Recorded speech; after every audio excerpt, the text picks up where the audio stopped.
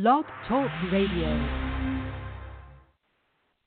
Welcome, world. Welcome once again to Tuesday Talk with Key West Lou. I am your host, Louis Patrone.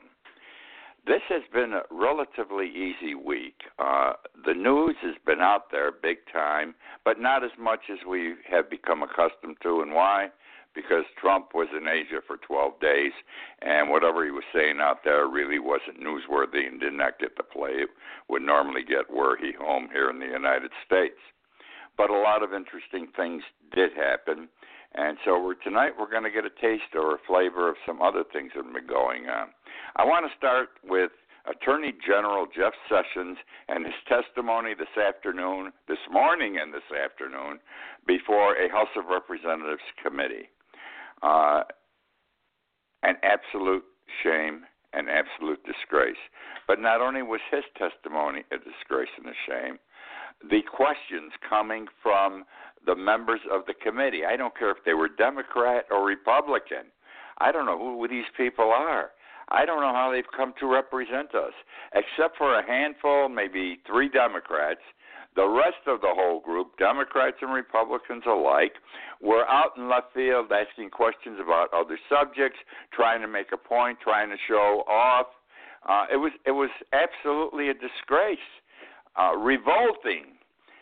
And Sessions didn't do himself any good. He has now lied 3 times when he has testified with regard to the Russian situation. And each time his reason has been, I forgot. I didn't recall. You know how many emails I get and how many meetings I have?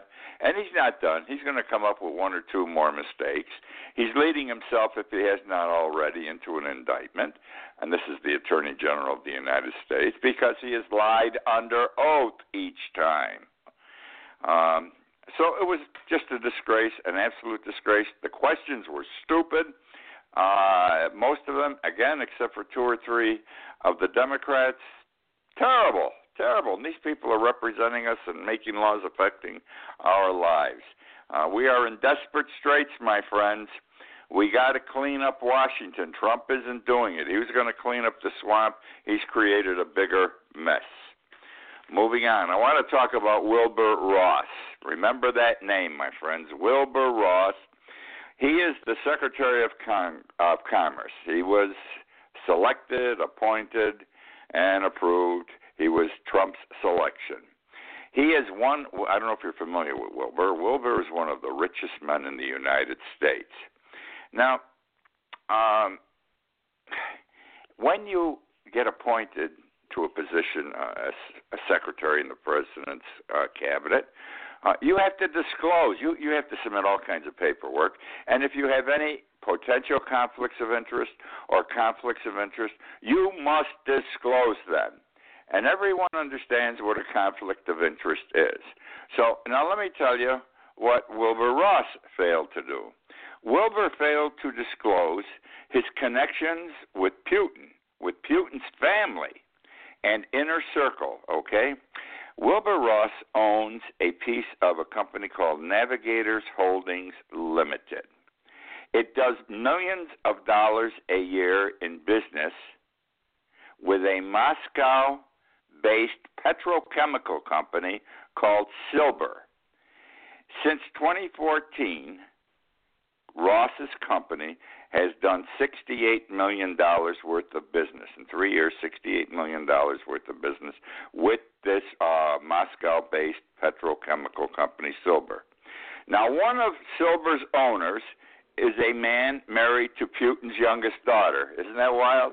One of Silber's owners is a man married to Putin's youngest daughter. It gets more complicated, okay? Silber has one of the co-owners of Silber is a man, a Russian by the name of Gennady Tichenboko. I hope I pronounced it correctly, Tichenboko. Turns out he is one of the Russian businessmen that was sanctioned, this individual, he was sanctioned by the United States following Russia's intervention into Crimea. Now, Tenchenkin is a well-known close friend and ally of Putin, none of which I just set forth for you was set forth in Wilbur Ross's disclosure of any possible conflicts of interest. And you would think a connection with a company doing that much business in Moscow, and he knows everybody, et cetera, he should have disclosed it, and now his ass is on the hot seat for not having disclosed it, and he will have to submit additional paperwork disclosing it and come up with some sort of rational excuse as to why he didn't. His excuse will probably be he did not think it was important. Isn't it amazing how many people Trump has appointed to his inner circle that have Russian connections? Now I want to talk about Brett Talley. You know, even though Trump wasn't here, I'm talking about Trump a little bit here. Brett Talley. This is a beauty. Brett Talley. He was appointed to the Federal District Court, the United States Federal District Court. Now, that's a big deal. Let me tell you something about the Federal District Court. It's the trial court in the federal system. It is the most powerful judgeship in the United States, more powerful than being a justice of the United States Supreme Court, because all kinds of powers are inherent, are given to a federal district court judge. He can tie cities, towns, villages, states up. He can do so many things that no other type judge, including a Supreme Court judge, can do. He is known as the strongest man, the strongest judge in the United States, not just the federal system. So you would assume it's an honor. It's an honor, by the way, to become a federal district court judge, big-time honor. And normally, if you're lucky, you go on to be a circuit court judge, which is an appellate federal court. And if you're really lucky, you end up on the Supreme Court someday. Anyhow, this Brett Talley, he's a young man. He's 36 years old. This is a lifetime appointment.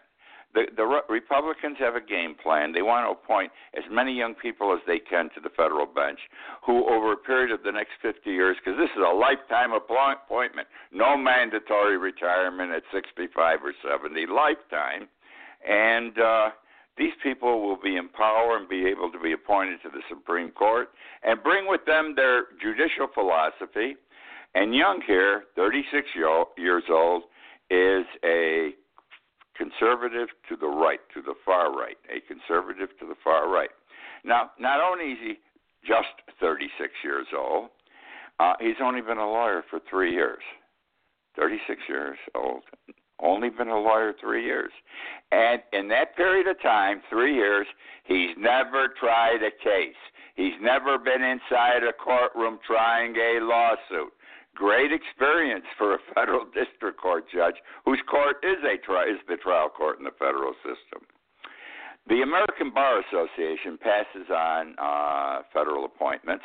You're either not qualified, qualified, or well qualified. God help you if you're not qualified when you're going to get appointed to a big-time job. Well, our friend Brett Talley, not only was he not well qualified, he was not qualified.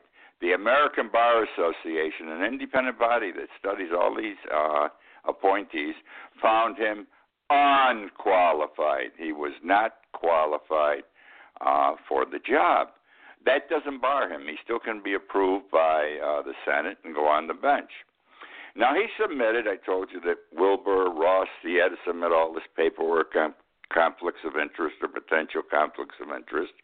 Well, he put in a 30-page submission as to his finances, which weren't that great, wouldn't be at this young age, and any conflicts of interest, he should report them. Now, what he failed to put in those 30 pages, this is beautiful, what he failed to put in was his wife. His wife is presently a White House attorney. She is chief of staff to the White House counsel, the White House counsel, and has already testified before the special committee headed by Mueller. She's testified before Mueller. She was called to testify before his committee. None of this was in the paperwork showing potential or possible conflicts of interest. This Talley may very well be approved. Isn't this a disgrace? You're going to go into federal court with all kinds of great lawsuits, and you're going to have a kid on the bench who's only been a lawyer 3 years and never seen the inside of a courtroom. Neither won a case nor got his ass whipped, because when you get your ass whipped in a courtroom, you don't make the same mistakes the next time. He has no experience. So now it's a joke. It's a joke. And the odds are he's going to get approved, because it'll be a party line vote before the Senate Judiciary Committee, and then they control the Senate. They'll vote the kid in. Lucky man, going big time at age 36. Not the kind of appointment that should have been made by Trump. Now I want to talk about Ray Moore, our famous man from Alabama at 70 years of age, who's turning out to be revealed as a pedophile. I think this is absolutely wild too. Roy Moore was the Chief Justice of the Supreme Court of the state of Alabama. That's their highest court. Twice he got fired too, because he wouldn't enforce the laws it was supposed to be. He does things his own way. He doesn't follow the rules. He doesn't follow the rules. And it's funny, because he's a Republican. The whole state's Republican. The Republicans always want to put a man on the bench who follows the law, doesn't make up the law.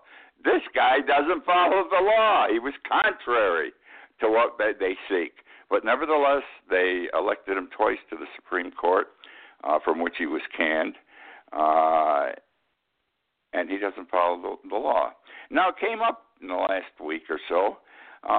Some girl who was 14 at the time, now is a woman, and she said, I don't have to tell you this, that he fondled her. He had her down to her bra and panties. He had himself down to his shorts, and he was touching her breasts. He was touching her between her legs. He took his hand and put it on his penis. No sex. And I said, either on my radio show or in my blog that day, I said, a pedophile is a pedophile forever.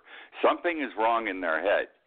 They like young kids, and it's that simple. This guy likes young girls. He's probably liked them his whole life.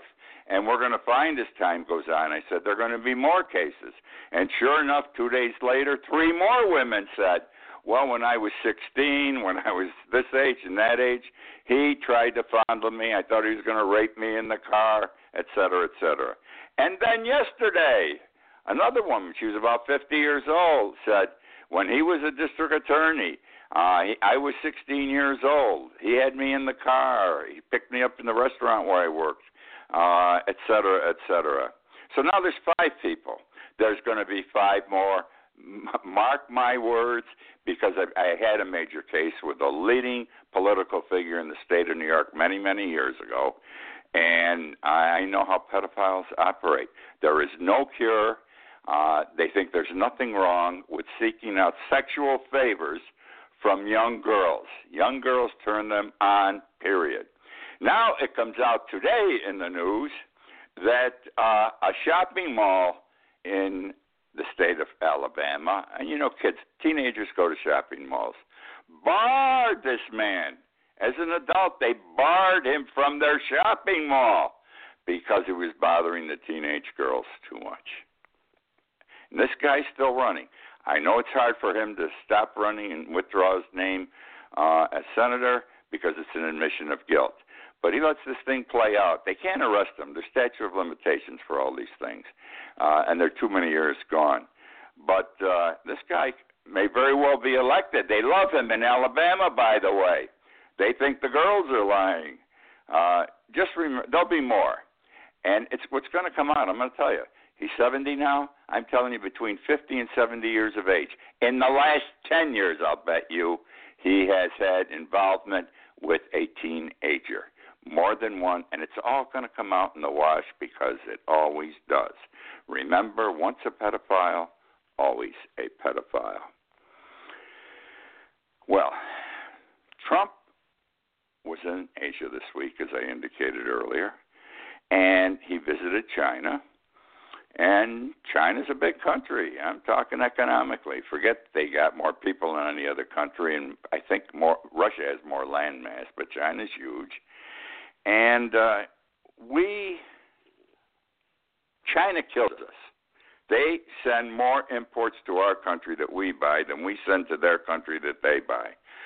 So we lose money doing business. I forget what the number was. It's 300 and something. I don't know if it's $1 trillion or billion. I think it's $1 billion a year. 300 and some odd $1 billion a year. Whatever. China outmaneuvers us. These people are brilliant. But they're like the Japanese. Since the best thing that happened to Japan was us beating them in World War II, because they learned we're going to fight you economically, and they have, and they've been hurting us for years. And China is beating us every week in the field of economics in business, because for some reason our people are horses' asses, okay? Now, there was the big Trans-Pacific deal that Obama put us in, which was good for us. Not great, but good. Trump has pulled us out of it. Every economist who writes something on this that I read, every economist says the worst thing that can happen to the United States, it's going to hurt us tremendously over the next 2 years, right away in trade with China. It gives China the edge over us dramatically if we're not in there controlling things. But, and this is where I'm coming, there is one thing the United States is going to sell in China that China can't compete with us on, and this sale is going to start this Saturday, and here's the situation. Tampons. Procter & Gamble makes Tampax. They don't use tampons in China. I know this sounds strange, and they don't use them. They don't advertise them. They don't use them. They're still back in the 60s and 70s, in my opinion, with regard to the menstrual cycle of a woman. They don't discuss menstruation. When women discuss it amongst themselves, they're saying they're getting a visit from their aunt. They just don't. They use pads. They use menstrual pads, as women did back in the 60s and 70s. All women use menstrual pads. Well, come Saturday, now let me give you the numbers. Only 1% of the Chinese people, use alternatives to the menstrual pads, and none of them use tampons because they haven't gone on sale in China yet. In the United States, 60% of the women use tampons. Now, you know how the day after Thanksgiving is Black Friday in the United States. It's a big sales day. Well, they have a similar day in China, though it isn't the day after Thanksgiving. It's called Singles Day, Single Day. Don't ask me why. And it's this Saturday. And Procter & Gamble is going to hit China. Well, they already started with the advertising. They're going to start selling tampons, Tampax in China this Saturday. And they've been advertising big time. I mean, showing Chinese women on water skis. You don't have to worry wearing skimpy bikinis. Nothing's going to show. You can wear a white dress or white shorts or white pants. So they're going at this big time, and it's going to be a big hit. And it's probably going to be the only thing in the last 20 years that we have outsold China on. Want to go to Puerto Rico? I want to talk about Irma here for a second. 130,000 Puerto Ricans have left Puerto Rico and come to Florida. I talked about this, maybe 2 weeks, 3 weeks past Irma and Maria. Since Maria, 130,000 have come. And I said a lot are going to come to Florida. I don't know how we're going to handle all these people, but we have an open-door policy. We're going to take them. Well, I just want to say that 130,000 people in Florida is a lot. And it could very well change Florida's political map. Now, which way are they going to go? Republican, Democrat. Florida's a Republican state by a little bit. Now, normally people who are refugees or evacuees to a particular area, they become Democrats because Democrats help them. You know, you can get welfare right away, you get medical, your kids go to school, et cetera, et cetera. Trump's against all these things. Okay, Donald Trump's against all these things, and these people know it. The man who has turned out to be their angel, the man who has turned out to be the star, and in my opinion, has impressed me no end, is Rick Scott, the governor of Florida. He came out before Irma 2 weeks early and whipped us all into shape. We got to do this and do that to get ready. He had everything covered during the hurricane, everything. I mean, he did things brilliantly. You had to get the gasoline south while people are driving north. So he opened up the sides of the road, the dirt on the side of the road, and made the trucks with the oil drive down that way. He just came out with everything. He made life so much easier, saved lives, and made sure where danger was going to occur that there were already people there. We had the electric people in before the storm hit. In 2 weeks, the whole state of Florida had all their electric corrected. So I think he's going to benefit from this, which means a number of these people are going to be Republicans, and properly so, because they're going to know this guy took care of his people and took care of them. As these 130,000 people arrived, most of them came in through Miami and through Orlando. He had booths set up to receive them at the airport with gift packages, and here's where you go for this, and this is medicine, education, money in your pocket. He greeted them warmly. He had them greeted warmly, so I suspect a lot of them are going to become Republicans. Nothing wrong with that. He deserves to have people attracted to him. This guy I thought was an asshole. I'm going to say it this way before Irma hit us here in Florida.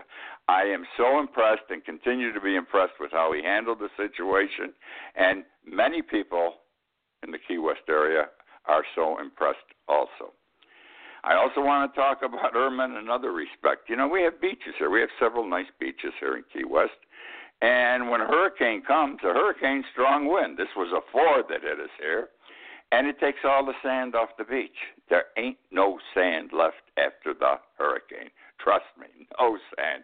You've got to remember or understand that Key West is built on a big piece of coral. I mean, you can't go 6 feet down. You go a foot down or 2 feet, you hit coral. And it's one huge piece of coral here that constitutes Key West. So you make your beaches, etc. And the sand on our beaches just blew away, and it's down to coral and mud. All right. Now, I believe the prettiest beach in Key West, and they're all pretty, don't get me wrong, but it's Fort Zachary Taylor. If you ever visit here, go to Fort Zachary Taylor. You will love that beach. The sand was blown away. Last week, they brought in 110 truckloads of new sand, 110 truckloads of new sand, and spread it. And now we've got a beach again with sand at Fort Zachary Taylor. Venezuela. Now, they're crazy in Venezuela. The people aren't crazy. Their president, Maduro, he's into his 5th year. This is the man who ran out of toilet paper his first year in office, and they're still out of toilet paper. He ran out of food. He ran out of jobs. People are starving. They killed their pets and ate them. Then they attacked the zoos and killed the animals there and ate them. They're eating dirt with grass. The grass is gone. I don't know what they eat now. It's a very bad situation there. The problem is the people don't help themselves. I have said for the last 2 years, the people must revolt. They've got to bring down the government, and they don't. They have in their major cities, they have protests, demonstrations, over 100,000 people. That's a lot of people. They yell, they scream. Sometimes there's a little altercation, but they never really go out to turn over the government. And they got to do it. The people in the street with bats, Molotov cocktails, because Maduro's got the army. But if they're not going to take care of themselves, no one else should. They've got to do it. Well, if you recall, Trump said, hey, about a month ago, Venezuela, he said to Maduro, your people are suffering under you. They have no food to eat. You're beating them when they demonstrate. And I'm telling you, Mr. Maduro or President Maduro, you keep this up, and our troops, in effect, he said, are going to invade Venezuela and get rid of you. What the hell do we want with a war with Venezuela? We're in 17 countries now. We have boots on the ground. We don't need another one, and especially this one, where the people don't help themselves, and by their sheer numbers have the power to do so. Now, with all this going on, no toilet paper, no food, no drugs, no jobs, guess what they did this week? Maduro controls the Supreme Court. The Supreme Court made a ruling this week against bikinis. They said scantily clad women or women in bikinis on covers of magazines or pictures in magazines or newspapers are a no-no. They said, and I quote, "This could bring about negative consequences with respect to people's baser instincts." They're against pornography, even if they're wearing a bathing suit, okay? Nude or partially nude. And you know, and this is including advertising. I don't understand. This is all they got down there. If some of the people, the male side of the population, who don't have toilet paper, don't have food, see their family suffering, want to pick up a newspaper at a railroad station or a magazine that someone left on a stand and look at some scantily clad women, why not? This guy has no better things to do than fight women wearing bikinis. He's done a good job, by the way, with money. In the 5 years he's been there, inflation is up 2,000%. Okay, so my point is, with all the ills plaguing poor Venezuela, he's getting on their ass because some people like to look at scantily clad women. I want to tell you about something that's very unusual, and it concerns Key West. For the last 50 years, there have been about 75 licenses to operate a cab. The same families always operated cabs from grandfather to father to son. And you couldn't get a cab license. The city commissions, called the Bubba system down here, when people take care of their own, protected these licensed cab drivers. Now comes Uber and Lyft. When Uber came down here 2 years ago, our city commission passed a law that it was illegal, and they arrested people for driving Uber vehicles and said, we'll wait for the state to tell us what to do. Well, the state acted about 6 months ago, said it's okay, it's legal, go do it. And now the cabs, there are very few cabs left on the street. Uber and Lyft is killing the cab industry here. There was an operation, a garage, huge, beautiful garage, by the way, Friendly Auto Repair in Key West, Friendly Auto Repair. Their business for years has been exclusively serving the cabs, nobody else. Now, they announced this week, we are open, our business is way down, and we are open to the general public, and we hope the public will come and use us now. We see the need for change, and we are changing with it, and we hope that you will come to our service station, which is a beautiful service station. I'm glad they saw it, because a lot of people, I'll tell you, the Rust Belt up in the Northeast, et cetera, where I'm from, when the mills pulled out at the end of World War II and into the 50s and early 60s, they said, we're going to wait for them to come back. They never came back. They'll never come back anywhere. But these guys are smart businessmen. I respect them, and I hope they get a lot of business. That's the show for this evening. Hope you enjoyed. I do a live video just about every day on Facebook. It's under Key West Lou Live. Take a look. It's only 3 minutes or so. Whatever motivates me, I yell and scream about. Also, my book came out this week, finally. Irma and Me, my story of the hurricane in Lewis and how it followed me all the way into Alabama. It's for sale on Amazon.com. I'd appreciate it if you buy it. It's an interesting story. Guaranteed you will enjoy it. Okay, thank you again for joining me. I'll be with you again at this time next week.